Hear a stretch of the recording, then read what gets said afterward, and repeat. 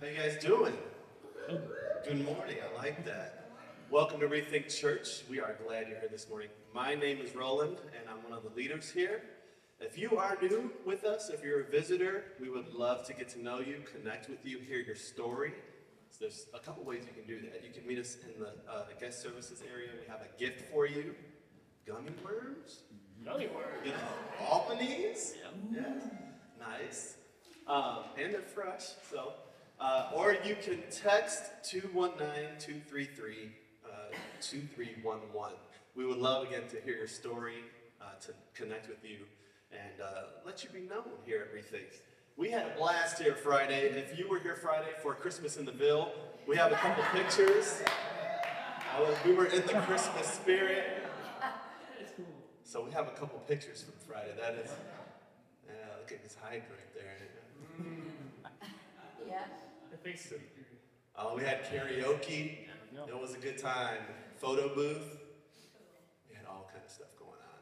So it was a great time Friday. If you were here, we had millions and millions of families come through. Like, countless number. This place was packed. Yeah. So it was really, all the popcorn was gone. So all the hot chocolates. It was a good night. So I want to encourage you guys. We invited those people who came, we invited them to come back for our Christmas Eve service. So we have some little cards in the back. If you guys could take 2 or 3 of those cards and pray over someone you know and invite them and give them this card. We would love for them to come on Christmas Eve and worship with us as they prepare for the Christmas Day with their family and friends. The cards are right in the back there. And we're going to move to a time where we talk about our tithe and offering. So if you're new with us, you can take a break. We're not going to dig deep in your wallets right now. But later we're coming. Tithe and offering. The reason we get to do a lot of what we do here at RE.THINK is because you guys are so giving. You are so obedient with the money that God gives you, the careers, the jobs you have, surrendering that back to God. That's why we get to do a lot of the things we do here. So there's a couple ways you can give. You can write a check or give cash to the black box there in the back, or you can go to rethink.cc and click the Give tab, and that's another way to give. And again, your obedience and surrender of your wallet to God is why we get to have joy when we do certain events here at RE.THINK, so we appreciate that. And we also have adopted 8 students from the Merrillville schools. So these are students who may be less fortunate, or students that we have the opportunity to bless this Christmas. And personally, I was one of those kids growing up. I had church people buy me gifts growing up, or we weren't going to have gifts. So, and I still remember those church people. And so it means a lot. So these students, there's 8 names out there. If you guys would like to adopt one of those students and make their Christmas a little brighter, God, put a smile on God's face, right? and their faces. So we appreciate that. And we're preparing for the Christmas season, so we're going to talk about some of our favorite gifts we got for Christmas. My wife got me a beat machine. I love music and like making beats. And there's this thing where it's just making beats and has pads and all this stuff. Well, if you're into that, I love it. That's so much fun, man. It was a shock because I did not think she was going to get it. Put on the credit card, though. You know how that goes. So I'm going to have Taylor and Carson come up right now. And they're going to share some of their favorite Christmas gifts. So my name's Carson.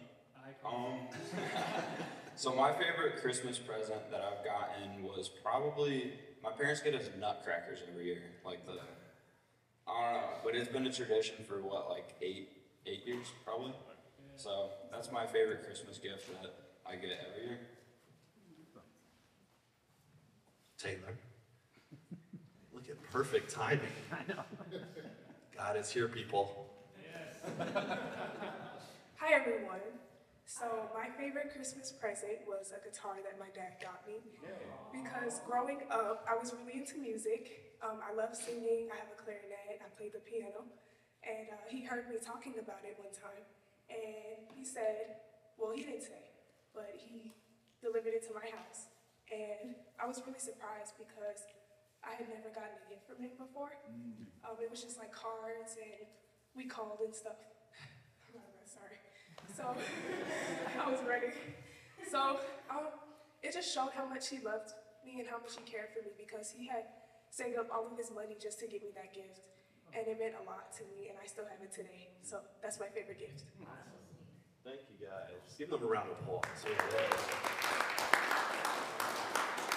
we're going to move into our message time, and we just pray that you guys open your hearts and minds to what God has in store for you this morning and lean into the message Mark has.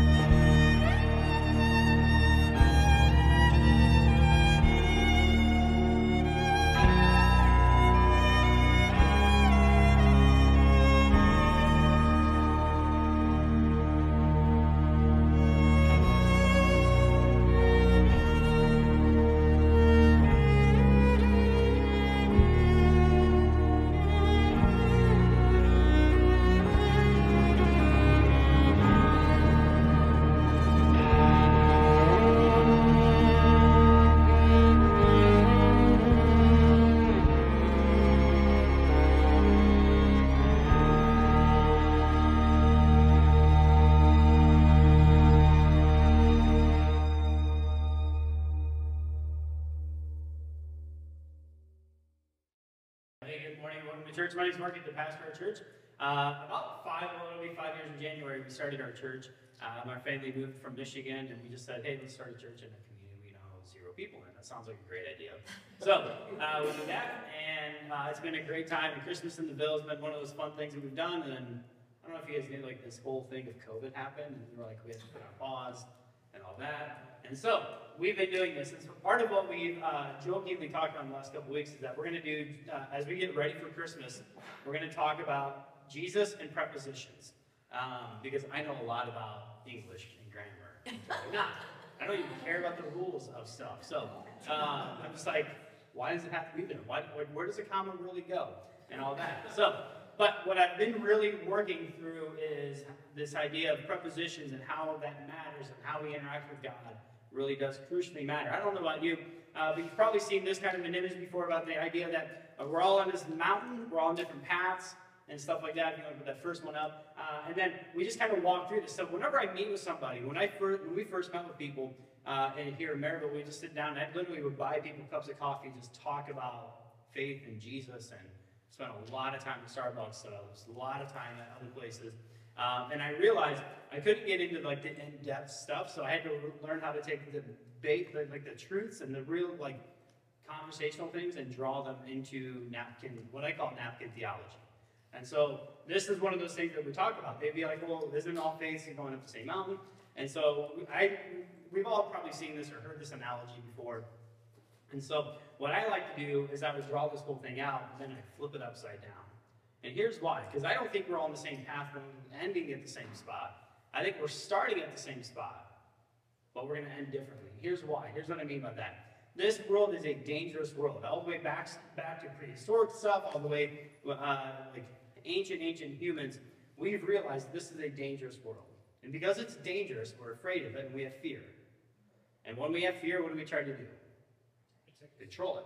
We try to protect ourselves, we try to control our environment, and all of that. Because it's dangerous, we're afraid, and because we're afraid, we want to control it. And so we create systems in place to say, how do we actually control all these things? And this is where world religions come into play. When you have a drought, what do you do if you're in the ancient world and you think the gods control everything about your livestock, your rainfall and all that? You make sacrifices to those gods or that goddesses, right? And so you do all that. You try to prepare. You try to, like, when you plant the seeds, you're sacrificing all these things and all this.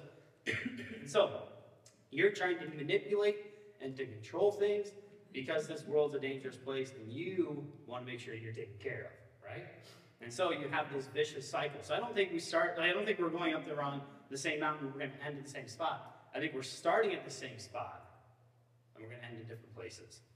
The God that you find in different religions is not the same God you find in the Bible, right? And different gods and all this other things. But the reason that we've come up with these systems and all this, and by the way, we now just have different titles for these things. Have you noticed this? Like the recession-proof way of living your life, and like all these random things. Like you should have 5 years of food supply in your garage and all this other stuff. Like, yeah, you should prepare, but do you need 5 years worth of stuff? I'm not sure, right? And if those cans have been expired for 10 years, just throw them away, because that's weird. When I show up to my relative's house and they have these bunkers, basically, I'm like, seriously, dude, like you need to step away from whatever news channel you're watching. But like some of us do this, right? Or we have these like the best way to advance your career. Why do you need to advance your career? Why? Because you want to control it. You want to make sure that you're the one in charge of all these things. So the ancient world may have been like this, but we have the same ideology behind it. We just change it differently. And the way we approach God or Jesus during the season is completely influenced by prepositions as well. And so I don't know about you, Betsy just asked me, are you going to play the Schoolhouse Rock next week? I'm going to find it. This week I was a little busy, so we're going to show what prepositions are based on Schoolhouse Rock, right? And so, but I remember this, the illustration my teacher, whoever it was, probably Miss Van Vector, in 4th grade said, it's about a squirrel and a tree. I don't know if you've ever heard this before, but the way that the squirrel can be on the tree, in the tree, over the tree, all that, that's the idea of prepositions for me. And so, we're going to look at different ways that people have approached interacting with Jesus based on prepositions, and we're going to see if we miss out on it. I think the best example that we can find for the Christmas story is a story that Jesus himself taught or shared. One day he was talking and he's trying to give an example of what grace is and what the kingdom of heaven is like, and he's talking with a bunch of different people. He talks about a lost coin, he talks about some other like lost sheep, and then he ends it with this one major story we call the prodigal son, which I think we've mislabeled. I don't have time to get into why we've mislabeled it, but it is what it is. And so Jesus tells the story that in this culture, the younger son goes to the father, who's pretty wealthy, and he says, hey, Dad, I want my inheritance now. And so the father, who lovingly does this, gives him the inheritance. Now, it doesn't take rocket science. In inheritance, when do you normally inherit something? That person dies. So what's the younger son telling the father? You're dead to me. This would have been shocking to the community, the original audience. We don't necessarily understand it because we don't live in an honor-shame culture. We're in Western world, we're not in the Eastern world, and 2022 is not the same as the century, right? So there's some cultural differences there going on. But when Jesus was telling this story, there would have been a gasp in this moment. And especially when the father said, yeah, let's do this. He divides the inheritance, he gives it to him. And the younger son goes off to this foreign land and he just squanders away his stuff. He buys prostitutes, he's doing all this other stuff, he's having parties, and then a drought hits. And then he hires himself out to be a hired hand on a farm. And he's sitting there and he's just feeding the pigs, which, by the way, like a Jewish person feeding pigs is like, it would have been scandalous when Jesus said that. And so he's looking at this saying, man, my father's hired hands eat better than this. So he starts his way back. And he starts his speech on the way back. I don't know if you've ever been in trouble and you have to go confess something. And you want to make sure you get that speech down correctly, right? Like I remember one time I was going to have to tell my mom something. And I remember I'm going to do my very best to shed a tear at this moment, right? Like, and I was like trying and I just couldn't do it. I just could not figure out how to do it. And so she saw right through. No, but we've all probably been in those scenarios, right? When you've really screwed up. And now you've got to confess it, and you've got to somehow build these bridges. And this is what the younger son does. And so he walks back, and he's going back to the father, and he's saying, like, he's rehearsing this whole thing. God, or Father, I don't even deserve to be like this. I've sinned against you in heaven. I've done all this other stuff. And can you just hire me back as a hired hand? Right? And so he's rehearsing this, and he's walking, and the father is watching from his property. And he sees this younger son from a long way off. And the father does something that was scandalous in his own right as well. He picks up his tunic and he starts running. An older gentleman would have never ran in this culture. Gentlemen with wealth and gentlemen with honor and prestige, they walk, they almost glide through the crowds. They would have never put effort into running. Servants run, slaves run. Those are people in a hurry. They rush because I can walk. Does that make sense? Like, that's the mentality here. So here's this father just running after the younger son, and he embraces him. And the younger son's trying to get this speech out. And the dad's like, screw it, no. Put the ring on, give him a robe, probably take a bath because you stink like a pig, all that. But then we're going to kill this fattened calf, we're going to throw the party, right? And so that's what he has his servants do. And so he does this, and as the party's going on, the older son comes in. And he hears like this party music and all this other stuff, and he asks the servant, what's going on? And the servant's like, hey, your younger son, your younger brother's back. And so your dad decided to throw a party. And because of all of that going on, the older son is like so mad. He's like, I'm not even going in. So the father comes out to the older son. And he said, dude, your brother was dead, he was lost, but now he's found, all this other stuff. We had to celebrate. And he's like, I'm not doing it. I've done everything you've ever asked for me to do, and you've never given me even a goat. I don't know what you're going to do with a goat, or whatever, right? And so this older son is like kicking a feet, he's throwing a little fit. He's like, I want a goat, Daddy, and you never gave me a goat, right? And so all of a sudden, here we are. And so we're going to look at this, and I think this epitomizes how we look at God during, especially the holiday season. For me, what we see is four postures that Christians or people exploring faith can look at how we view God. And the older son looks at him from a different thing. We'll talk about him next week. The younger son is looked at the posture of he thinks he's over the father. He doesn't need the father at all. That he can just interact with him however he wants to. He can tell the father, hey, I don't need you and your rules. I don't need anything like this. But both sons miss the gift that the father's offering. Both sons miss it. It's obvious in the younger son. It's not so obvious in the older son. It's not so obvious there. But what we end up doing here is we just look for these four postures. One is over, one is under, the other one is for, and the other one is from God. How we actually interact with God matters. And the gift that the Father is offering in the parable that Jesus tells is the same gift that God is offering us at the Christmas story. That God actually wants to do life with us. He doesn't want us to be under or over or for or from, but to be with. In this Christmas season, I'm just going to encourage you, learn how to do life with God. And the younger son, man, he just screws this whole thing up, and it's fairly obvious. The older son can get away and looks nice and clean and crisp. And from the outside, you got it all figured out, right? But from the inside, it's not necessarily the case. And so, if we were to ask, like, what is the gift of Christmas? What would you actually answer?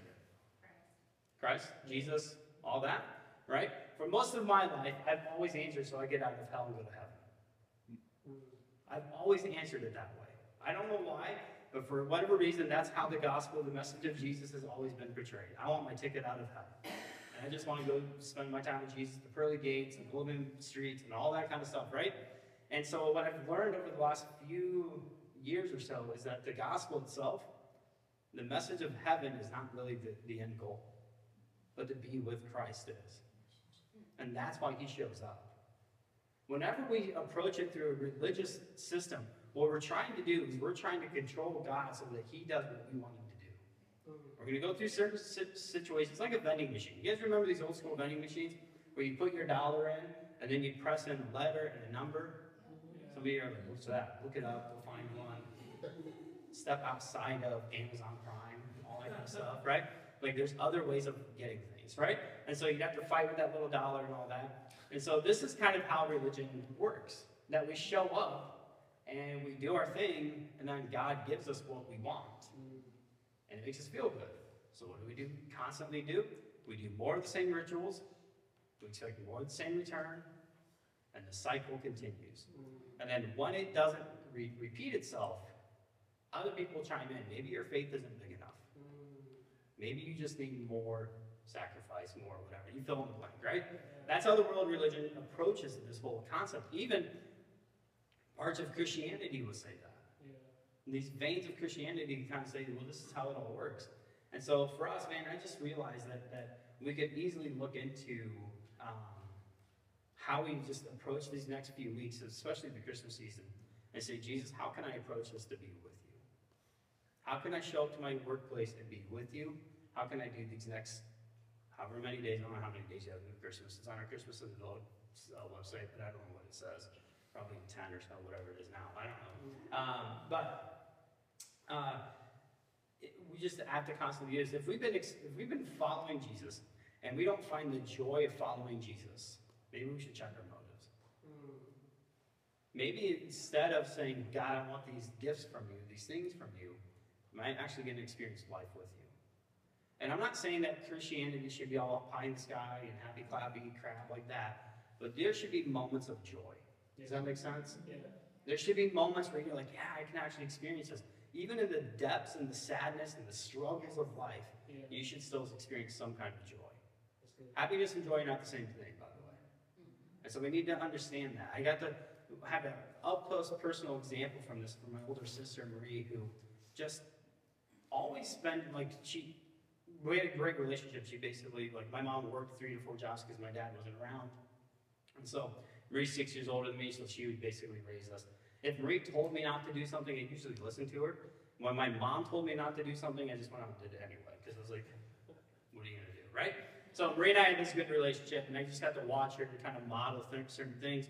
Marie had suffered miscarriages, and just the way that she would handle that response to it, or the time after it, was just amazing. And so she would say these things. She would be like, I want to go spend time with my daddy, which does not mean our earthly dad.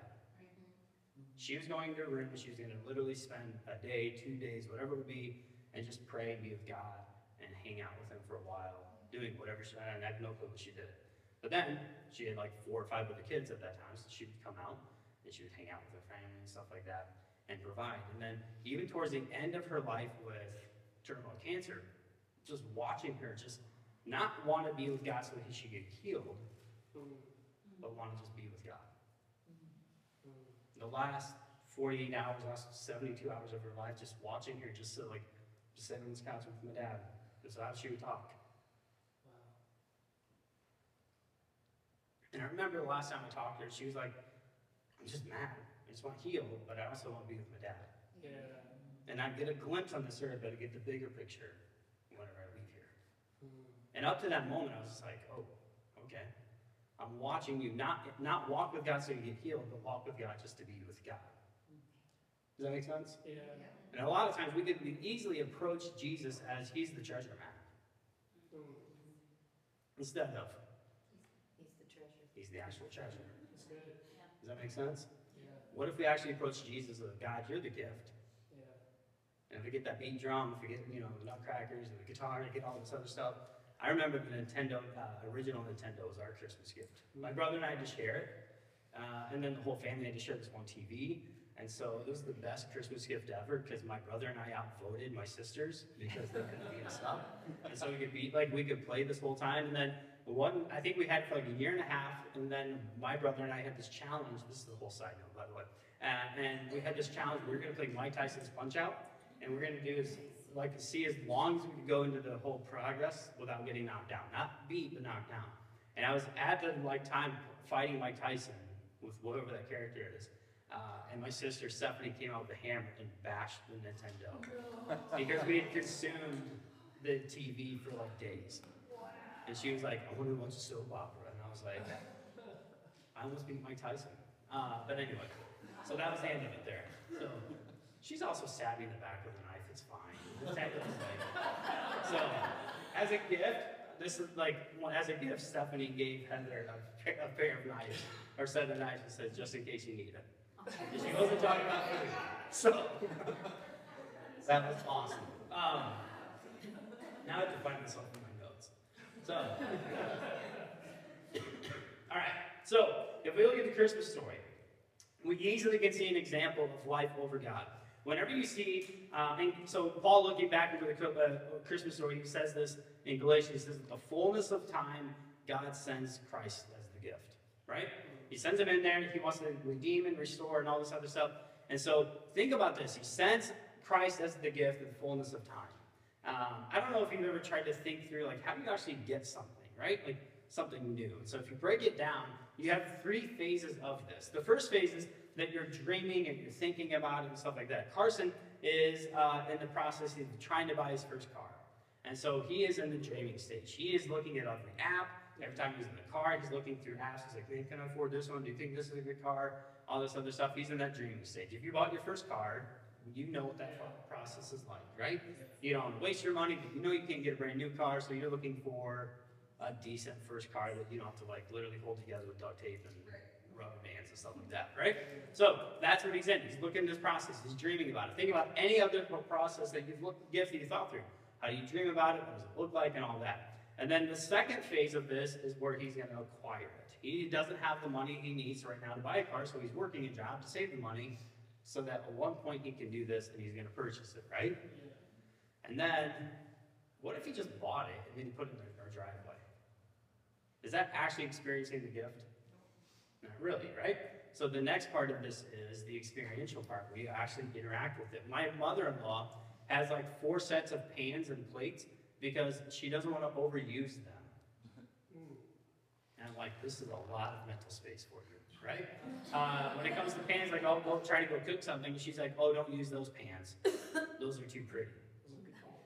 And I'm like, isn't that the point of whatever, it's your house, right? Like, so it is what it is, right? But some of us, we buy these things, we dream about it, we buy it, but then we put it away. We don't actually experience it, right? God himself dreamt of the day that he would be with us. Since Genesis 3, we've screwed this good earth up. We unleashed evil in our action of sin. We thought we could do this whole life without, just like the younger prodigal son. We thought we could do this life without him. And so we did all this. And so God put in a plan to get his good earth back. We are part of that good earth. So he dreamt about it, and then he paid the price we could never pay. At the fullness of time, Christ was sent to this earth, and as a baby, he exemplifies everything cute and fuzzy and all that, and bubbly that we all feel about it. But at some point, he's going to end up on the cross. He's going to pay the price that we could never pay. His blood will be shed to cover the sins and forgive us and remove the sins from us as well. And he's going to save us from the wages of sin, which is death and hell and all of that. But he's going to save us to life with him. And it just happens to be in heaven, right? And so he's going to save us to that. And so part of that process is he's going to experience life with us. And this is part of that process we do. When you look at the Christmas story and you see the words of the fullness of time meant that Israel is being ruled by Rome by this puppet king called King Herod, or Herod the Great. Herod the Great thought he was over God as well. He did not think he had to answer to God at all. This is why he has no qualms about literally killing every 2-year-old or younger in Bethlehem.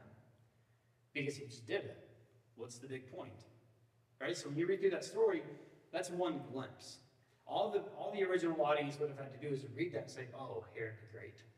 Herod the Great is a guy who overtaxed him to the point where he had enough resources that he redirected in this place called Masada. He redirected, which is a hanging fortress. He redirected all of the water for 100 miles so that when the flash floods happened, it would all hang out and just flow down into Masada. He had over 4 million gallons of water in the middle of the desert so he could last for 10 years on this mountain. In first century time. Does that make sense? He also wanted a mountain where there wasn't a mountain. He said, well, God, you didn't make the mountain, so I'm going to put this mountain here. And he called it Herodium. If you want to throw the picture, it's like the aerial. Yep. And so here's Herodium. When Jesus is with his disciples in Jerusalem, you can see Herodium. I was there and I saw it. This is like big, prior to any trucks and stuff like that. He builds this mountain. I think when Jesus is looking at saying, hey, if you have faith in mustard seed, you can tell this mountain to go and throw itself into the sea, he's looking at Herodium. He built this castle up there so that if you ever had to flee, he would hang out there and he'd be there. Mark Antony, when he's in Egypt and he's that whole thing with Cleopatra and all that, Mark Antony flees and he goes to Herodium. This is the relationship that he had here with Herod the Great and stuff like that. Herod the Great was this fascinating person because he's on the edge of the Roman Empire. Israel itself is like this neutral territory in a sense. The people of Israel didn't really care about Rome. They also really didn't care about the other empire called the Parthian Empire. And so these two empires would fight over Israel. The reason they would fight over Israel is because it controlled the trade routes that connected 3 different continents. And so Herod the Great always thought, oh, I have to protect myself. The world's a dangerous place. There's a lot of enemies. He got afraid from it, so he learned how to control it. He created all these systems to help control everything around him. And so when the Magi come from the east, they're coming from the Parthian Empire. This is why it throws everybody in Jerusalem in an uproar. These enemy people, or people from the enemy states, are coming in there and they're saying, hey, where's this king that was just born? It throws everybody into this uproar. Herod the Great controlled majority of all this trade routes, and so he could tax it, he could do whatever. He also had this plant, and this is fascinating to learn until I was in Israel in May, but he had this plant that he was only like created, or whatever you call it, grown in Israel, and it was a plant that was the pre-Viagra, I'll put it that way. And so wealthy Romans would literally pay thousands and millions of dollars for a pound of this stuff. And they would export it everywhere they could throughout the Roman Empire. All to whatever. You know what I mean? So there's that. So these people are dealing with it, and he's like, dude, if you're willing to pay for it, I'll sell it to you whatever price I want. Right? So here's that. And so he's doing all this, and he would just look at this and say, okay, God, if you didn't redirect all the water routes that I want, I'm going to. If you didn't put the mountain there, I will. This king is born, I'll just kill all the 2-year-olds that are under. Because I'm over you. I don't need you. We have a generation that likes to rewrite natural ways of life.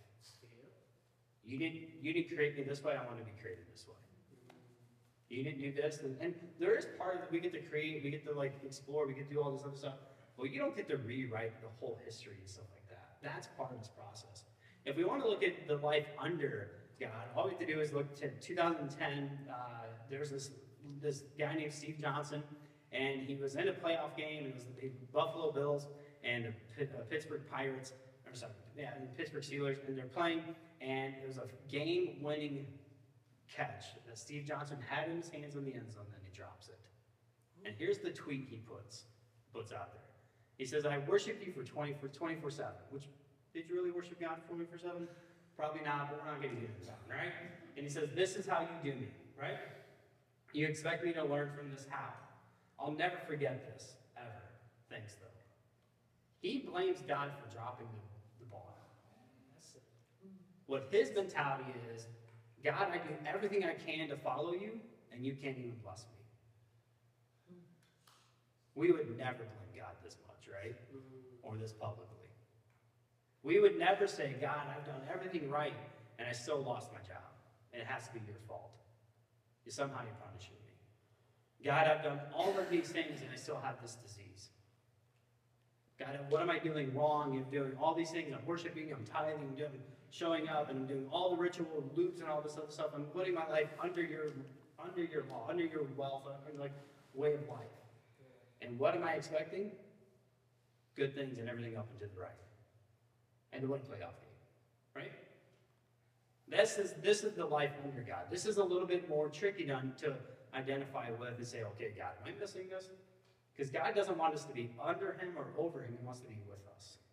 That's the gift of Christmas. So as we approach this, I just want you to encourage you. Don't try to be under, don't try to be over God. Yeah. Learn how to be with God. And if you're that prodigal son where you said, screw you, God, I don't need you, this is why he sent Jesus. So that he could be with you. That was my story. I just said, I don't really need you. I'm just going to do life on my own. And all of a sudden at 17, God was like, no, let's do this together. And from that moment on, it's not been perfect or anything. But any job that I've had, I've wanted to wake up and say, God, here I am. I don't know what kind of job I'm going to do today, but can I just do this with you? Can I just experience life with you as I show up and I do this thing or go through whatever it is? Even down to when I was cleaning toilets when I was in college. I was like, God, I want to do this with you and see how I can glorify you in this moment. It's very challenging to learn how to glorify God as you're cleaning the crap off of a toilet. Because some other adult couldn't figure out how to clean that up. Right? It was worse when I worked at other jobs, I'm like, seriously, like, God, I don't know how I'm gonna like partner with you to do this. When we started our church here, and I would sit down with people and sit across the coffee shops and stuff at the table of coffee shops, and I'd say, hey, I don't know, because we had to raise money to get here. It wasn't just like, it wasn't like a lottery ticket that I won. It was like, yes, let's go do this. Well, so I'd raise money, and I would raise money with people saying, hey, I have no clue what God has in store for like people in Merrillville and stuff like that. But I do know that God is calling us there to partner with God in whatever He's doing. So whatever He has in store for us, I think you should be part of it too. And I'll just take your money right now and stuff like that. And so we exist now because people did that. People were like, absolutely, here's a check, $20,000. Here's a check, $5. You know what I mean? Like, and it was like, okay, God, we're partnering with a wide scheme of things. And just saying, God, we're so blessed that you want to partner, and you're drawing people to partner with you. And if you could just look at it and say, God, I want to partner with you in this season, and I want to do life with you, whatever that means. And say, and when I show up to this job, God, I don't want to do it for you. I don't want to do it from you. I want to do it with you. I want to walk the halls, whatever this job is. I'm going to sit at my desk, and God, I want to just live life and work with you. Not so that I can create my own empire, but I can advance your kingdom with my efforts. It's not going to be easy. It's going to be completely countercultural. But this is the gift that God offers to us. And if you're searching that, what does it look like to do life with you and with God and all this? It starts with us admitting our sins. It starts with us admitting that we actually need saved from something.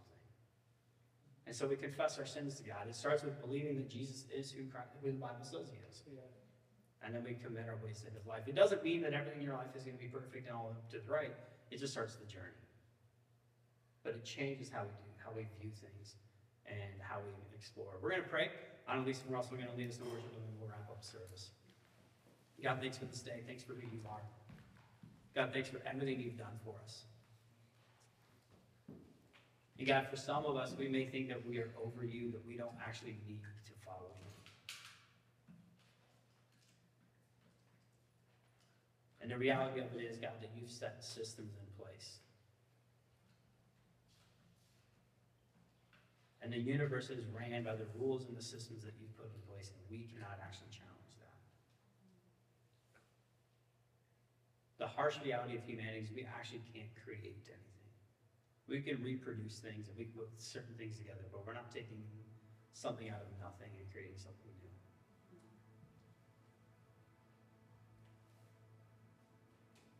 There's absolutely no way to be over you.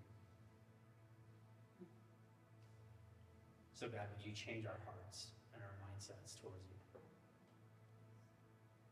And if any of us here are just running and fleeing and just trying to get away from you, God, would you just open our eyes to see where you're moving and open our ears to see how you've blessed us? And God, for some of us, we're just trying to live life and just be under you. And we're going to do everything we possibly can so that we can control the outcome and just get you to do whatever we need you to do to bless us. God, would you watch over us? Would you challenge our hearts? Would you soften our hearts?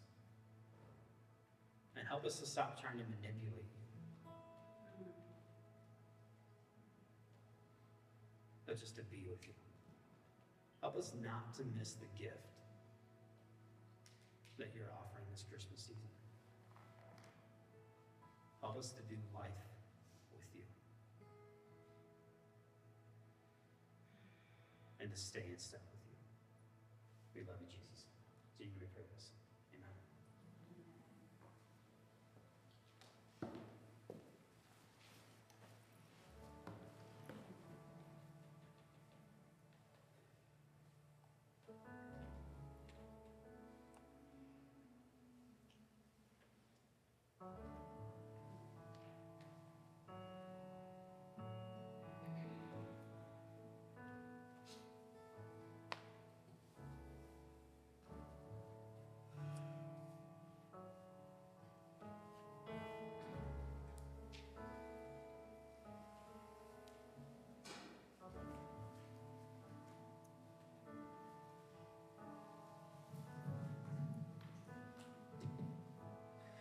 All things have passed away. Your love has stayed the same. Your constant grace remains the cornerstone. And things that we thought were dead are breathing in life again. You caused your sun to shine on darkest nights. Let's sing that again, church. All things have passed away. Your love has stayed the same. Your constant grace remains the cornerstone. And things that we thought were dead are breathing in life again. You cause your sun to shine on darkest nights. For all that you've done, we will pour out our love. This will be our anthem song. Jesus, we love you. Oh, how we love you. You are the one our hearts adore.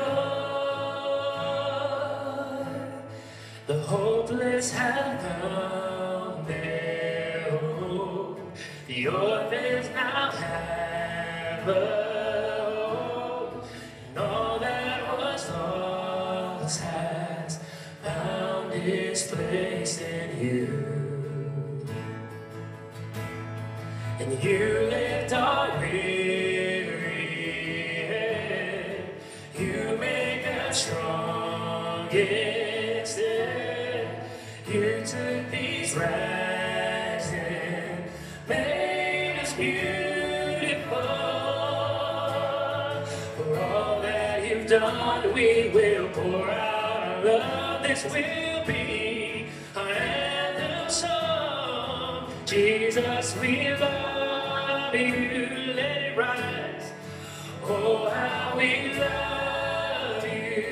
You are the one our hearts adore. Sing Jesus, Jesus, we love you.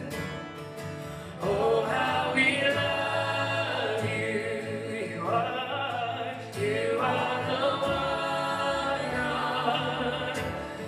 our hearts adore. We adore you. Our hearts adore you, Jesus. Our hearts adore. Our hearts adore.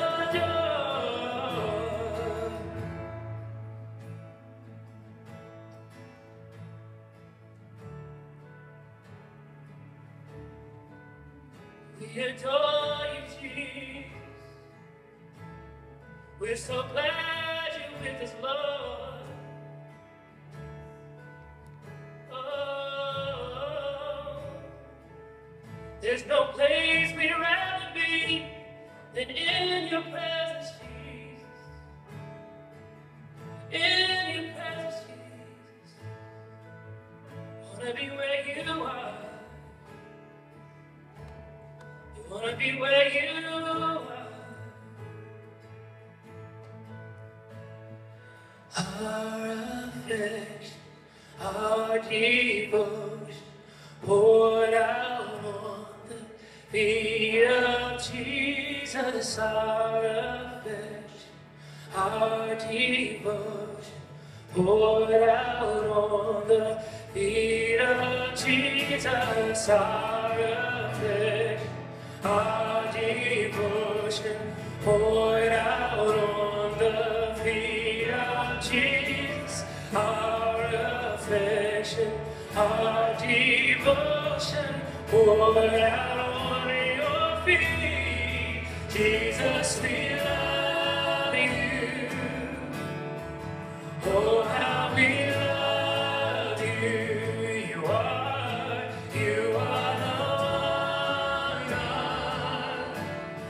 our hearts adore. Sing Jesus, Jesus, we love you.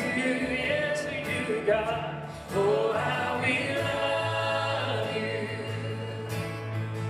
You are the one God, our hearts adore.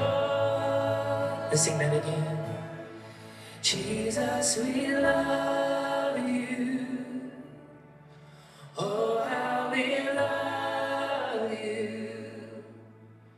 You are the one our hearts adore. One more time to say, Jesus, we love you. Oh, how we love you. You are the one our hearts adore.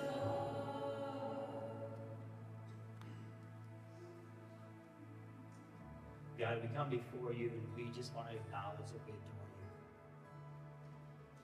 And like the shepherds, we have nothing to offer but just to be in your presence.